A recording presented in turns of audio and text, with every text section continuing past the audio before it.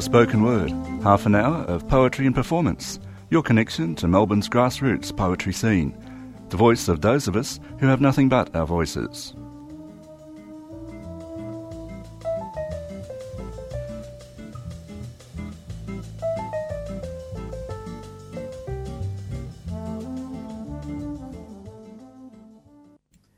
Good morning. You're listening to the 3CR Spoken Word program. My name is Di Cousins, and today we have a very special guest, Maxine Beniba-Clark. And good morning, Maxine. Good morning.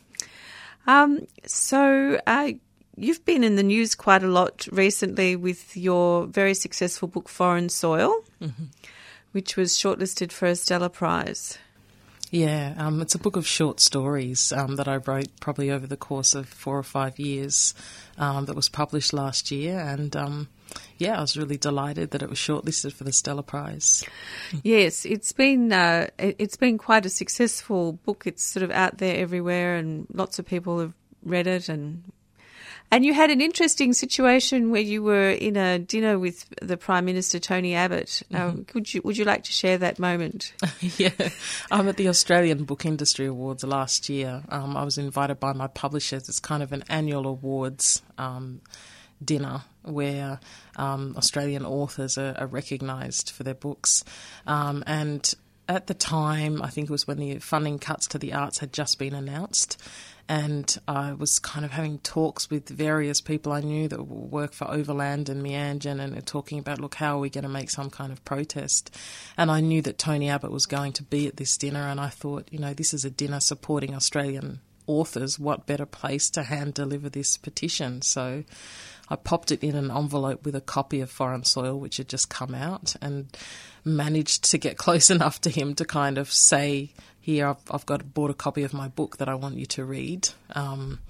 He was very reluctant to take it because obviously quite surprised that I got that close to him. And then when he'd taken it, I kind of said, actually, there's also a petition in there that I'd like you to read. It's very interesting. I mean, he hasn't responded at all in any way, which I'm quite surprised about. But here we are, I guess, over a year later with the actual funding cuts having been outlined and announced, and, many more artists and writers protesting. Yeah. And so the petition was signed by... it was signed by probably about 80 or 90 writers and artists across Australia at that time, people like Christo Tsiolkas, Don Watson, Michelle de Kretzer, really some high-profile names. And it was just, I guess, to outline what that kind of funding cut does to the arts at a grassroots level. And I guess presenting it at the awards was kind of almost an ironic thing to do, because here is this man giving a speech about how much he's supporting the arts on the one hand, and then at the other end cutting funding. Yeah, absolutely. Now you in your writing, and we're going to focus on your poetry writing in today's program, you are often responding to the real world around you. You don't often write sort of abstract poetry that people would need some kind of translation device to understand. You actually are often writing about real things in the real world, aren't you?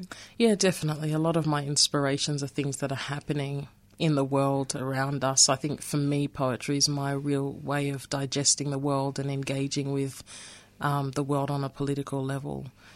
For a lot of people, it's not, it's a very personal thing. And for me, it's personal as well, but I think more so it's just my way of engaging with what's going on around me. And I think you've got a poem there that I'd be really interested in hearing about, the Charleston Massacre. This is a piece that I wrote recently after the massacre in Charleston in the States, just kind of looking at, I guess, violence in and around black churches in the US. It's called Can I Get a Witness? In Birmingham, Alabama, hate blew up little brown church girls in taffeta and a cappella, not yet halfway through their lives, not yet halfway down the communion stairs, and already halfway to heaven. Can I get a witness? There is gunpowder in the house of Adam. At the Emmanuel Episcopal Church there stands a pockmarked pulpit, Cabernet stains on window glass. Hate disguised himself and smiled in fellowship, and the good Christian people, they welcomed him with open arms. Can I get a witness? There is gunpowder in the house of God. Nothing suspicious to report in Ferguson, Missouri. They are saying electrical faults in Knoxville, Tennessee. They are saying no sign of arson in Charlotte, North Carolina. They are saying cause undetermined in Florida, Tallahassee. Can I get a witness? The black churches, they are burning. They are saying no cause for alarm, but there is fire. Can I get a witness? There is fire in the house of God. Beautiful work. That's the voice of Maxine Beneba Clark. So tell me, how did you begin writing, when you were younger, and did you find an audience straight away, or was it just something you did for yourself? I think definitely something I did for myself in my late teen years and, as a young adult.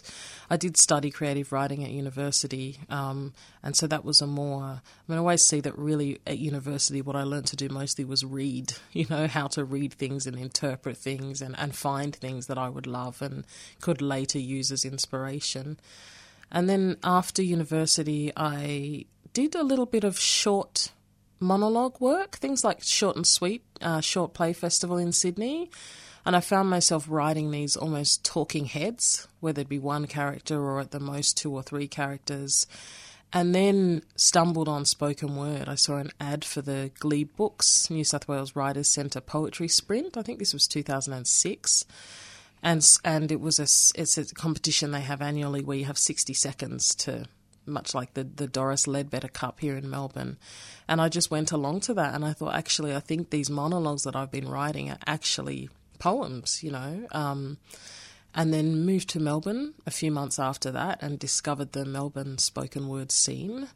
And I'd grown up in a household where, my dad listened to Gil Scott-Heron and, some of those older black spoken word poets. At the time, I didn't know it was spoken word. It just sounded like rap. And so I guess I'd always had that kind of background in me. But it wasn't really until 2007 or 8 that I realised that actually this is spoken word that I'm doing and this is what I want to be writing. And so when you came to Melbourne, where did you find spoken word? What were the venues? I think the first thing I ever went to was the Doris Ledbetter Poetry Cup, and it was the same kind of thing. I just saw an ad in a newspaper somewhere, not knowing that there was actually a scene of people that were, gathering together on weekends and evenings and doing this thing. And so it was just like opening the door and stumbling into this den of poets, all of whom knew each other, were making work with each other and had this long history of making spoken word work. And I think in a weird way that was kind of the making of, me as a spoken word poet, was just discovering all of these other people who were doing the same thing and going, okay, this isn't such a strange area to be working in after all. Yeah, it has a context. Mm. Yeah. And your first collection of poems was called Gil Scott-Heron's On Parole. Yeah. Yep. Would you like to share something from that? Yes, I will. The poem I'll read is really about when I first started getting into poetry. There was an interview that I went to get into this particular creative writing course that I wanted to get into, and this is kind of almost an account of that interview. It's called Jack. The short one stroked his silver beard, crossed sherry thin legs, smiled across the room at me and said, "So, you want to write poetry." The other's smile curve was cut by the thick clay rim of his rust-coloured coffee cup. I was 17, and yeah, so what? I was there to see about being a poet. But all of a sudden, I was Jack, climbing stalk. All of a sudden I was Jack, crouched on bare knees beneath the table, Jack in the giant's den, with all the fee-fi-fo and the fine hairs on their Janolan nostrils curling thumb. I was Jack, and the villain's wife was winking, 'cause damn, that woman, she knew exactly where I was. So, he said, we hear you want to write poetry. And what I wanted to say was, yeah, I've got my eye on your little old hen. But I was only 17, Jack off to market with the only friend I had, and her Jersey brown eyes were saying, magic beans won't keep you warm. Come on, take me home, Jack. Fear breathing through flared, wet nostrils. What kind of friend was I? I kept thinking about 4 continents, 6 generations of setting off for market and returning empty-handed. I was Jack, with one hand to pat the bovine's hide, and those wet red-rimmed eyes rolling toward me like, oh, Jack, if you could only know how much I love you. I was Jack, straw hat in hand, a simple farmer's boy saying, one day I'll buy you back, my friend, I promise it, as Cow heaved sighs and licked at the cracked leather boots around my trembling ankles. I was 17, and I was there to see about being a poet, but all of a sudden I was Jack, saying, okay then, mister, hands warm around those beans.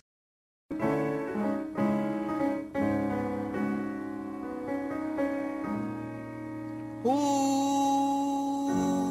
am I?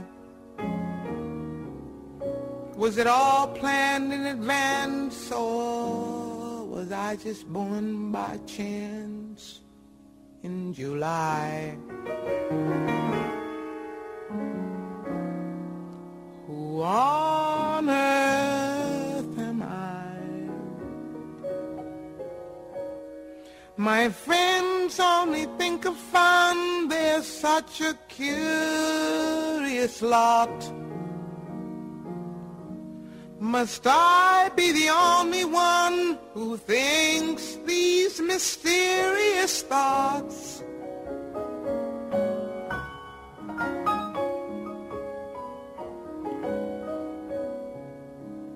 Someday I'll die. Will I ever live again as a mountain lion, or a rooster, or a hen, or a robin, or a wren, or a fly?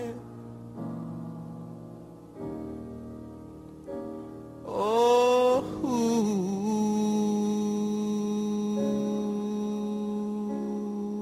am I?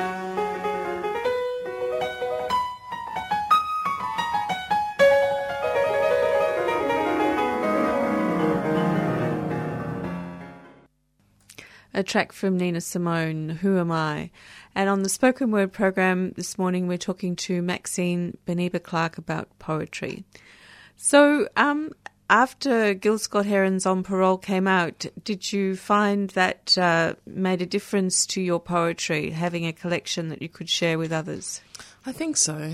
Part of the reason, I think for a long time when I first got into spoken word, probably about 6 years, not quite as long as that, probably more like about 3.5, 4 years, I wasn't putting anything on the page. It was just kind of poetry that I almost wrote by memory. You know, I'd be walking along the street somewhere and I'd come up with these lines and I'd string them together. And so putting them down on the page really helped in terms of realising that it was work that could actually stand up on the page. And quite a different thing when you're used to always being with your work. You know, you're always hand delivering it to people when you're at the microphone. To actually put it on paper and put it in a book and on a shelf somewhere, it's kind of, quite a daunting thing. And so it was a really big step, but also nice to go, okay, I've collected all of this work now. It's this tangible thing that I can share. So would you like to share another poem from that book? Yeah, I might read the poem Marley, which was probably one of the earlier pieces that I wrote around 2007, 2008. Oh, Marley, 9 months I carried you, scared out of my mind. Bringing a black child into this world wasn't smart, on any footing. Like dumping Osama in Abu Ghraib and saying, have fun, boys, nobody's looking. I felt sick. Every time I felt you kicking. Trouble was brewing, and that was no delusion. Truth was, I harbored a wanted fugitive, only a matter of tick-tock, tick, a matter of time before somebody knew. And then you shot dead on the tube for wearing a backpack, 7 holes, not one sniper stopping to think that maybe a mama was losing a child. Somebody's data wouldn't pay miles tonight. Who gave the directive to shoot on sight, as if seeing was believing and a blink wasn't worth a black man's life? Marley, you weren't unwanted. Everybody wanted you. The Taliban wanted to strap a bomb to your back. The cops wanted another black boy for target practice. Hoods wanted to smoke you on the street. The street wanted you to peddle crack on the corner. Rap wanted to bling you into being a gangster whore. Nobody said, but I knew by my boom, shake the womb, you would be a boy. Your dada said, chill out. These are different times. You're behaving like it's 1965. But when I looked in his eyes, all I could see were whites. Nobody ever spat, called him a kafir, wrote go home nigger in his maths book, said the job was taken when they saw him coming, butchered his ears and said the drumming of another world was nothing. You're not free 'cause you're born down under. Believe me, race is race 'cause it will beat you anywhere. Marley, 9 months I carried you scared. The truth is that we walk death row before we learn to crawl. A brown boy standing proud at 5 is nothing short of a miracle.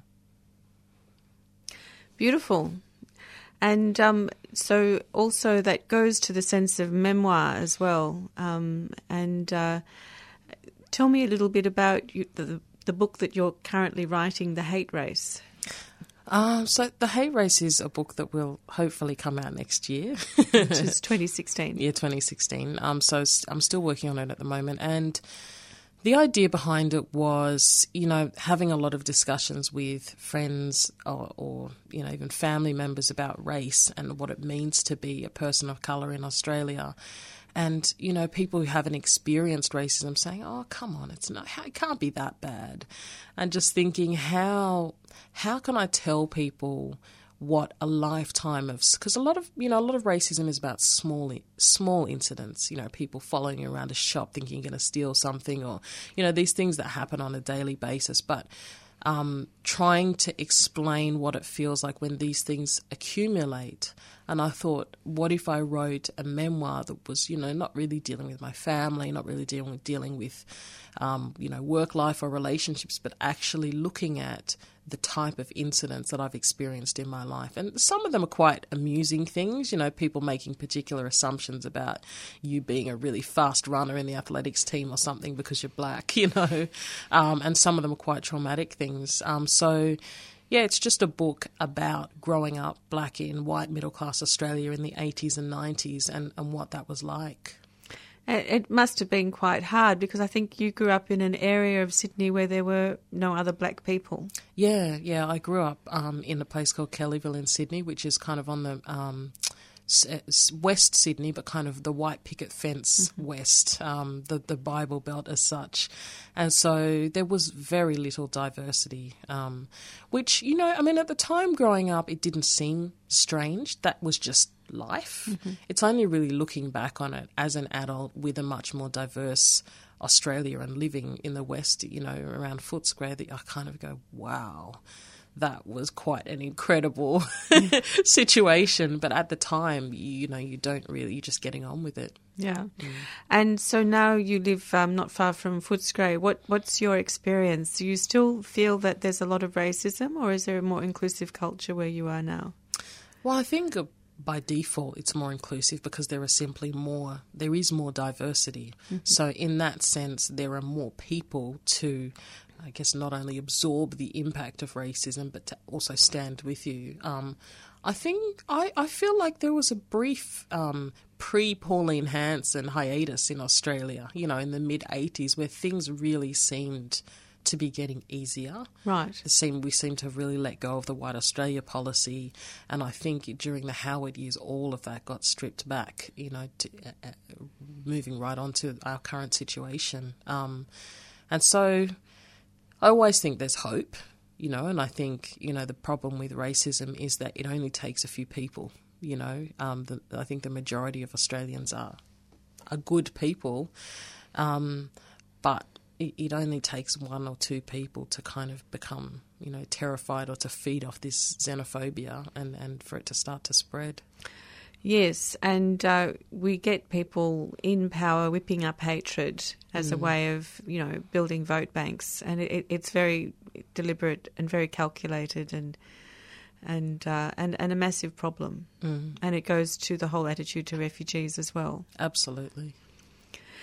All those people who are escaping from Syria and Iraq are escaping from ISIS and the Taliban. They are not ISIS and the Taliban, and somehow our politicians manage to conflate them. Yeah, absolutely. It's a really scary thing to watch and to witness and to see it happen successfully in terms of leveraging votes off that kind of xenophobia. Yeah. Now, after Gil Scott-Heron, you wrote another book called Nothing Here Needs Fixing. Mm-hmm. Would you like to tell me about that? Nothing Here Needs Fixing, I guess, is my second book, and it's I felt like a lot of the poems in Gil Scott-Heron were kind of anthemic. They were personal, but they were really dealing with these large issues that were going on. Whereas I feel like Nothing Here Needs Fixing moved more toward memoir. It's really talking about my own experiences and a different kind of poetry. And I wanted to do that with a second book. To make sure that it kind of almost had a narrative to it in terms of the content. Okay, would you like to share a poem from Nothing Here Needs Fixing? Yeah, I'm going to read a poem called Open House, and it's really about a time in my life when I was moving. I think I moved about 3 times in 2 years or something like that, and about looking at all of these different houses that have kind of been lived in by different people. It's called Open House. Fingertips trail staggered height notches in wooden door frames, furtive biro scribbles at knee height, weed-ravaged remnants of kitchen garden, faded Daffy Duck stickers on the spider-cracked porcelain. Empty houses are living albums, they tell it all. Paw prints in the bathtub, kid prints on the built-ins, push-bike tyre marks on the driveway, stray-chewed tennis ball under Hill's hoist, dirty sandpit in knee-high dandelion yard, empty living, leaving houses, albums all. Dog-eared child as Humpty still taped to Dumpty blue bedroom wall, hair, dust, skin, nails, used Colgate floss, wound filthy round the bathroom drain. Plastic piglet spoon lost between the counter and the oven. Sticky love note not sticky anymore, tucked inside a grimy kitchen drawer. Empty houses are living albums, they leave it all. Marvel comic card tucked behind a skirting board, fat sultanas secreted behind a raised carpet corner, metre-long cobwebs whisper, empty houses are staggered fist marks, furtive albums in plaster walls, lost between the counter and the oven, tucked behind the skirting board, dog-eared, weed-ravaged, faded, staggered, spider-cracked, dirty, chewed, empty houses, faded fingerprints, dust several millimetres thin. Well, you've certainly taken me there. Yeah, it's an amazing sort of photo album, isn't it? The house, the empty house, what people leave behind. Yeah, and it's really interesting, especially I think when you're going to open houses that may not have been, cleaned properly or whatever. You just see this evidence of people who've just deserted the place for whatever reason. I've always found it fascinating to imagine who lived here before and what was their life like. Yeah, it's a little bit like ghosts sitting in the corners or something, isn't it? So Nothing Here Needs Fixing talks about a particular stage of your life when you made a big shift. Yeah, definitely. It's really about becoming a single parent and that journey and the joys and the pitfalls and, everything that comes with it. And it's a very small book, and I kind of wanted that. I felt like my first book was it was everything I had. I had been working on this spoken word stuff, and I just wanted to put it all together. Whereas with this book, I really wanted to tell a story.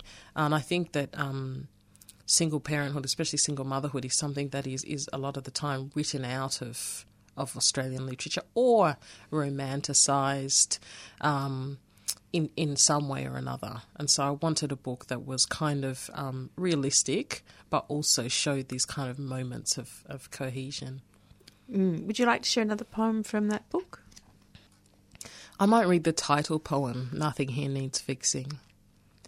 There is nothing here needs fixing. Black-eyed pea Monday nights, Jamaican bun, spiced rice pudding, mild mama love, jerk chicken and coconut rice. But on Friday nights, we wing it in fish finger, tin spaghetti and oven chip style. 'Cause isn't tiredness a single mother's way of life? Love lives here, though things are tight. If these walls could talk, they'd stand and say, there have been dark nights and even darker days, but only tenderness was ever spoken.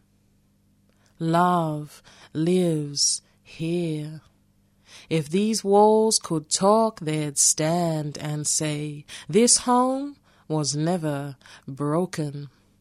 Look around. I steer a second-hand, handmade, home-baked, and obedient ship. Children should be heard, not silenced, but both kids must be in bed by 6, and just somebody even think about giving me lip. Broken home? Nuh-uh. There is nothing here needs fixing. That's the voice of Maxine Beneba Clark, one of Melbourne's most exciting poets and writers.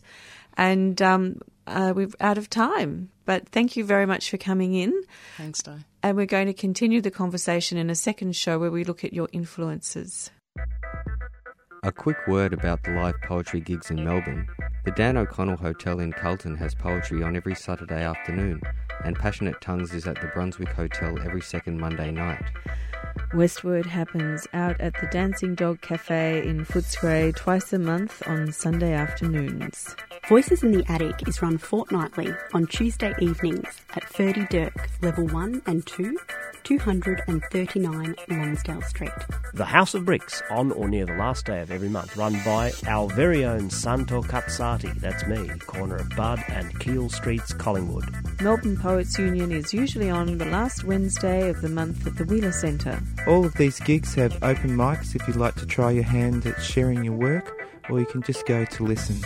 Check out the website melbournespokenword.com to find out more about the scene.